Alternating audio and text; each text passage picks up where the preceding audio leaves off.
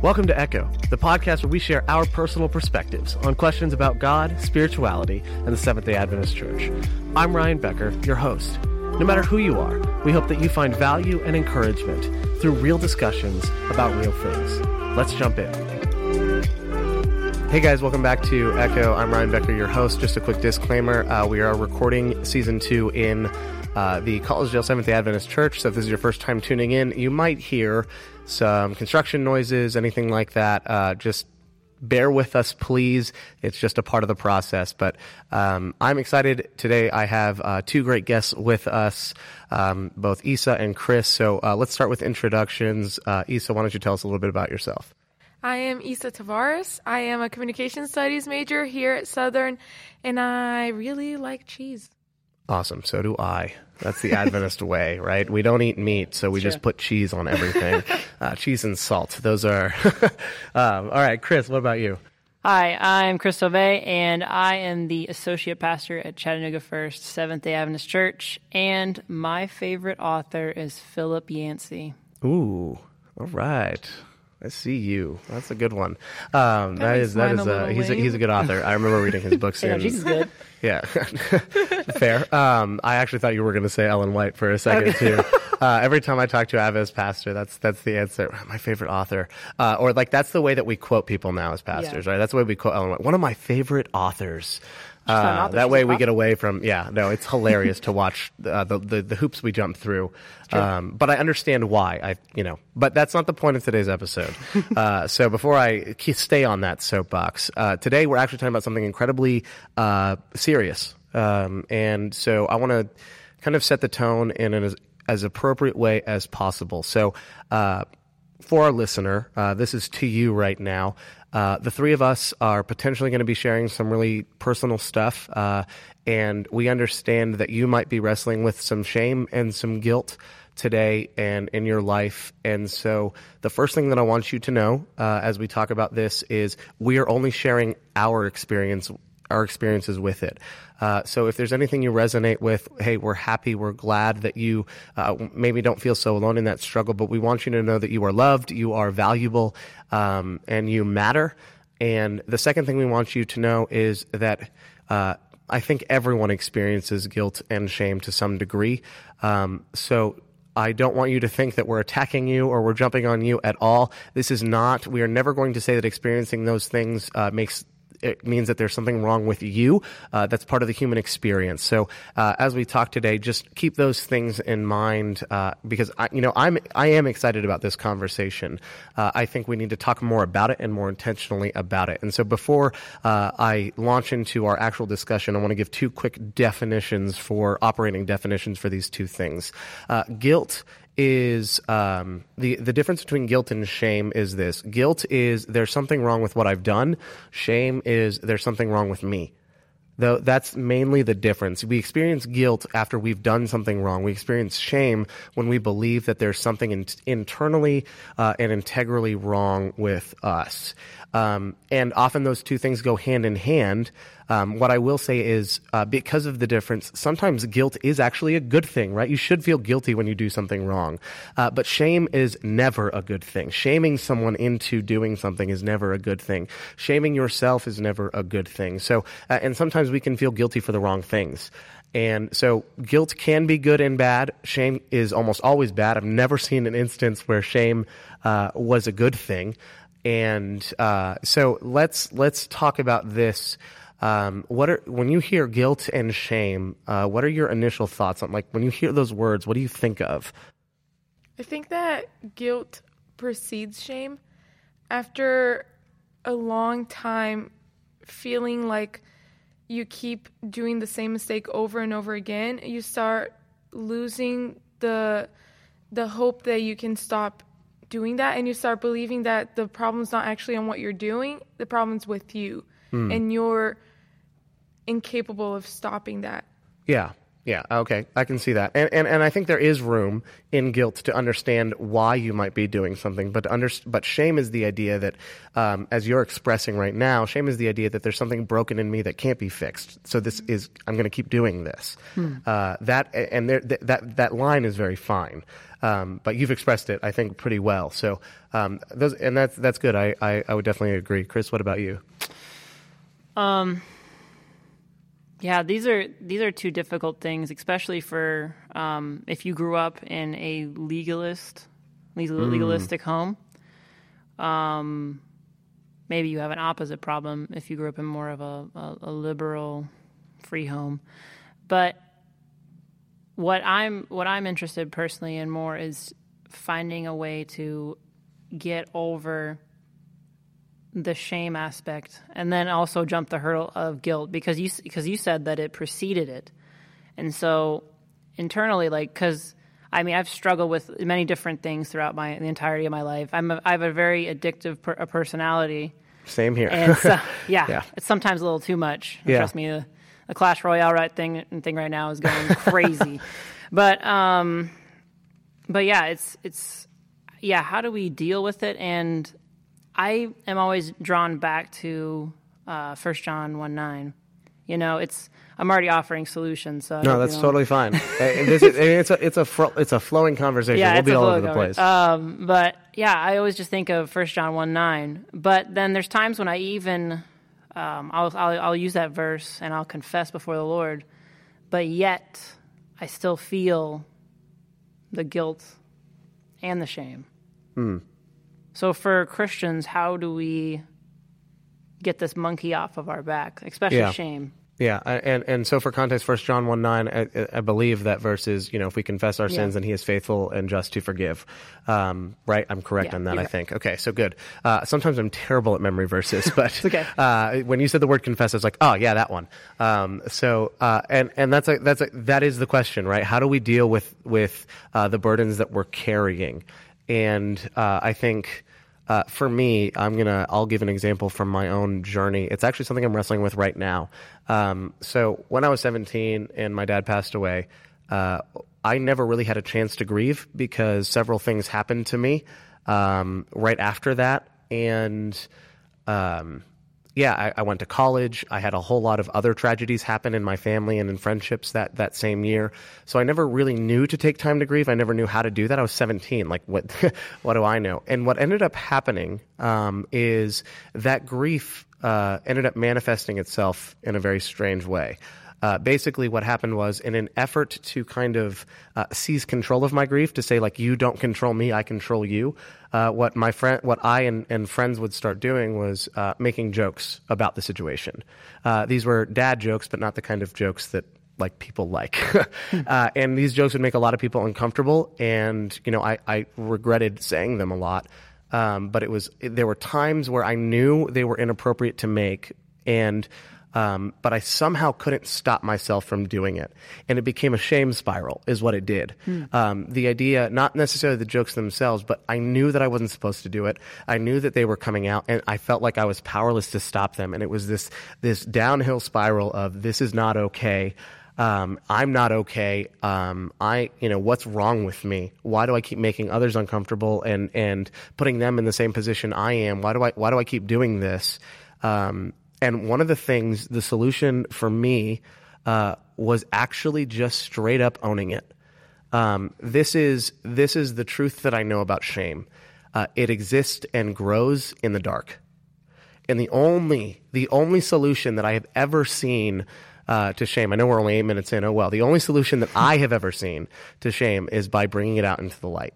And that means presenting it to someone that you trust.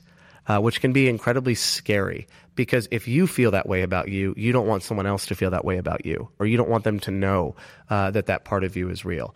And so that's why I think why I'm so thankful for the Christian journey, is because by definition we're supposed to be in community with one another and surrounding ourselves with people that we can be fully transparent with. And I don't think that happens necessarily in a church setting. I think our friends and our friendships become that church, and our family becomes that church in many ways. And so being able to own that and to say to someone like, look, this keeps happening. I don't know what's going on, and I feel terrible. Can you help me? Can you just sit with me as I try and figure this out? That was what stopped the spiral. And yeah, there were times where I still messed up and still do, but they helped me climb back out of it. If your voice is the one that's telling you that there's something wrong with you, then you need another voice that's telling you there's something right with you. And so you have to go outside of yourself. So that was kind of my experience. I don't know if you guys would be willing to share. It's totally cool if you don't want to. But if you are willing to share a moment where you've had to wrestle with shame, I think there's a lot to learn in sharing each other's stories. So the floor is open. I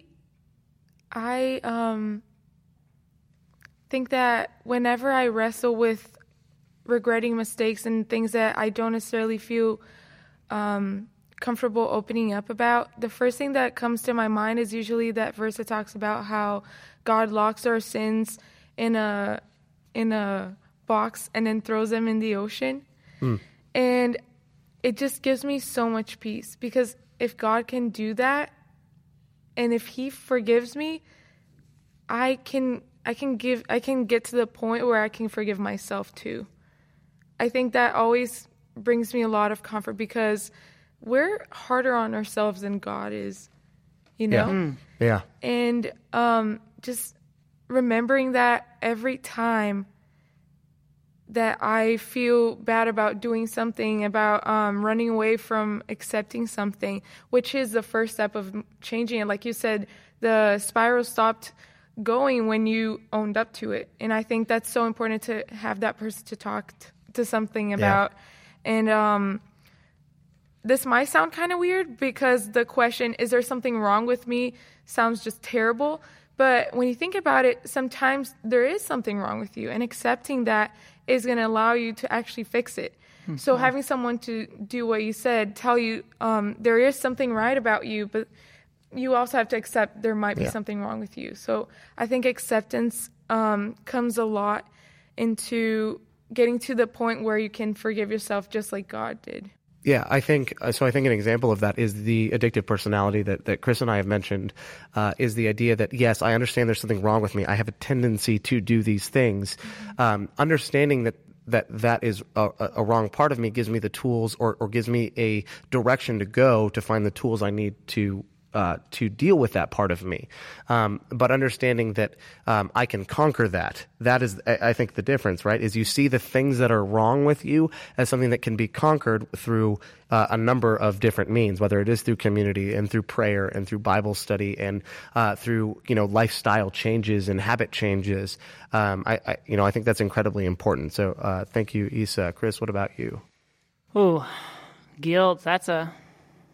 And shame. That's a fun one. Well, I feel it quite often today, and it's usually, especially coming from the pastoral side of things, from missed opportunities to share my faith.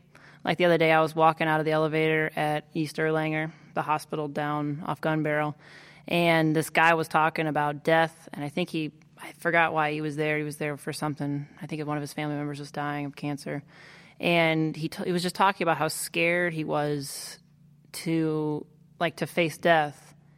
And I knew in the back of my mind, I was like, I've grown up with this faith. I have this hope. This is the time to present. And then we got off the elevator, and he made a beeline for the cafeteria, and then I just walked right out the door. And I felt like, even to this day, I'll be honest with you, I'm still feeling like the guilt from that.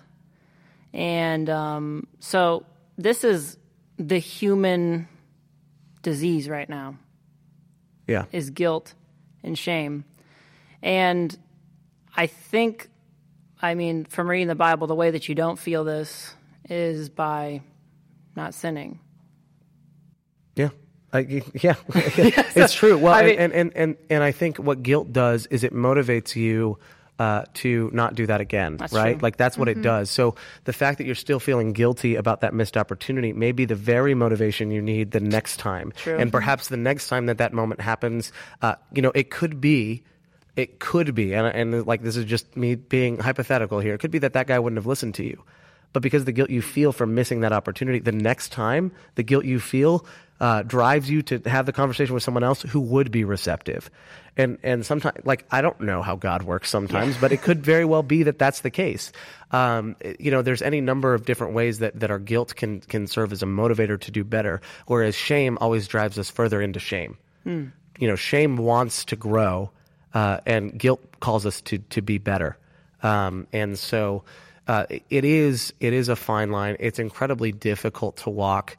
And I think the most important thing that we can do is to own it, to share it, to speak it, right? To speak it. I think sometimes God lets us get caught because it's the only thing that's going to break the cycle. True. Because if we won't tell someone else, fine, then he's going to let them experience it and see it.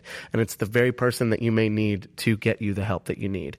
So I think that happens. I want to change for our last little bit here, I want to change it from not necessarily how do we wrestle with shame, because I think we've done that, right? Go outside of yourself, pray, speak to God, right? Share that with God and be on that journey. But if you're a friend and someone comes to you with their guilt and their shame, how do you respond? I had something really unexpected happen when I was younger back in Brazil. I had a friend in school who I wasn't super close with. I was class president, so I did have a relationship with a lot of the kids in my class, but I didn't necessarily have deep conversations with them all the time or anything like that, but they did feel like they were able to come and talk to me. So I had this one girlfriend come to me on this social media website that we had at the time. It doesn't exist anymore. But she said that she was suffering abuse from a relative in her family. And I had absolutely no idea how to approach that. I was, maybe 13, 14? I told my mom about it, and I didn't want to expose my friend, but at the same time, there wasn't anything I could do for her to fix her shame and her guilt for something that it wasn't even her own doing, it was someone else's, without encouraging her to step out and talk to someone about it. Yeah. So I expressed to her my desire to help her and to be there for her if she needed to talk to me, but I also made clear that she needed to make the choice when she was ready to speak about it, to talk to someone who would be able to help her, like her family. This was one of the parts that hurt me the most, because she did say that she talked about it with her mom, and she kind of didn't really do anything about it. So I think that as that friend, it's very important to be there for that person, to make that very clear that you are there anytime. Call me 3 a.m. in the morning. I'll talk to you, even if I don't exactly know what you're saying because I'm so sleepy. And to give that person direction, whatever solution that you think is best, pray about it so that you don't misguide them. But the third thing might be the hardest part, is that you also have to accept that you're not going to be that person's salvation. As much as you can do for them, it ultimately is going to be their choice how they're going to deal with the situation. So although we have to do everything we can, we also have to understand that we can only do so much. Yeah, I think that last part, wow. Yeah, first of all, thank you for sharing that. That last part is incredibly powerful, because I think sometimes in trying to help our friends, we take their shame onto ourselves. Yeah. And Jesus is the only one who bears someone else's shame. And so we bear their shame, and then because we weren't able to help them, right, we then feel shame and we feel terrible. I actually see this with friendships or not friendships, relationships. I've seen it in friendships too, where one person is suicidal. And I've actually watched this happen where someone has died to suicide, and their significant other blames themselves. Ooh, yeah. Because they think, how did I miss it? Or what did I do wrong? Or And so we take someone else's shame and we think that we're responsible somehow for it. And that's not true. You can only do so much, and understanding your own limitations is incredibly, incredibly important. So thank you. Thank you for that. Chris, any thoughts here? I don't know if I can get much better than that. No, that was incredible. That really was. It's not a competition. Yeah, well, if it was, you'd be winning. So I think I would add to this that it is important to love them and to communicate that they are loved. Oh, absolutely. Communicate, hey, I love you. I want you to know. One of the things that I used to do, I sometimes still do it when I kind of feel convicted to, is to not just say, hey, I'm here for you if you need to talk, but actually to list out specific things. Because everyone thinks that their shame is the exception, right? Mm-hmm. Everyone thinks that my shame is the one thing that you wouldn't accept. So if I can somehow just cast this wide net, so I'll say, if you need to talk to me about alcohol, abuse, smoking, pornography, whatever it is, I am here for you, right? If I can list off things and somehow get their, catch what they're dealing with, then I say to them outright, yes, it is safe for you to talk to me about that, and it won't be the exception. And so I try to eliminate any possibility for that. And I don't do an accusatory and say, like, I think you're doing these things. I just want you to know that if any of those things are something you're struggling with, you can talk to me. And so, yeah, I think that I think that's another thing that can be done. And so any final thoughts kind of before we close out here? Perfect. Okay. No, we did it.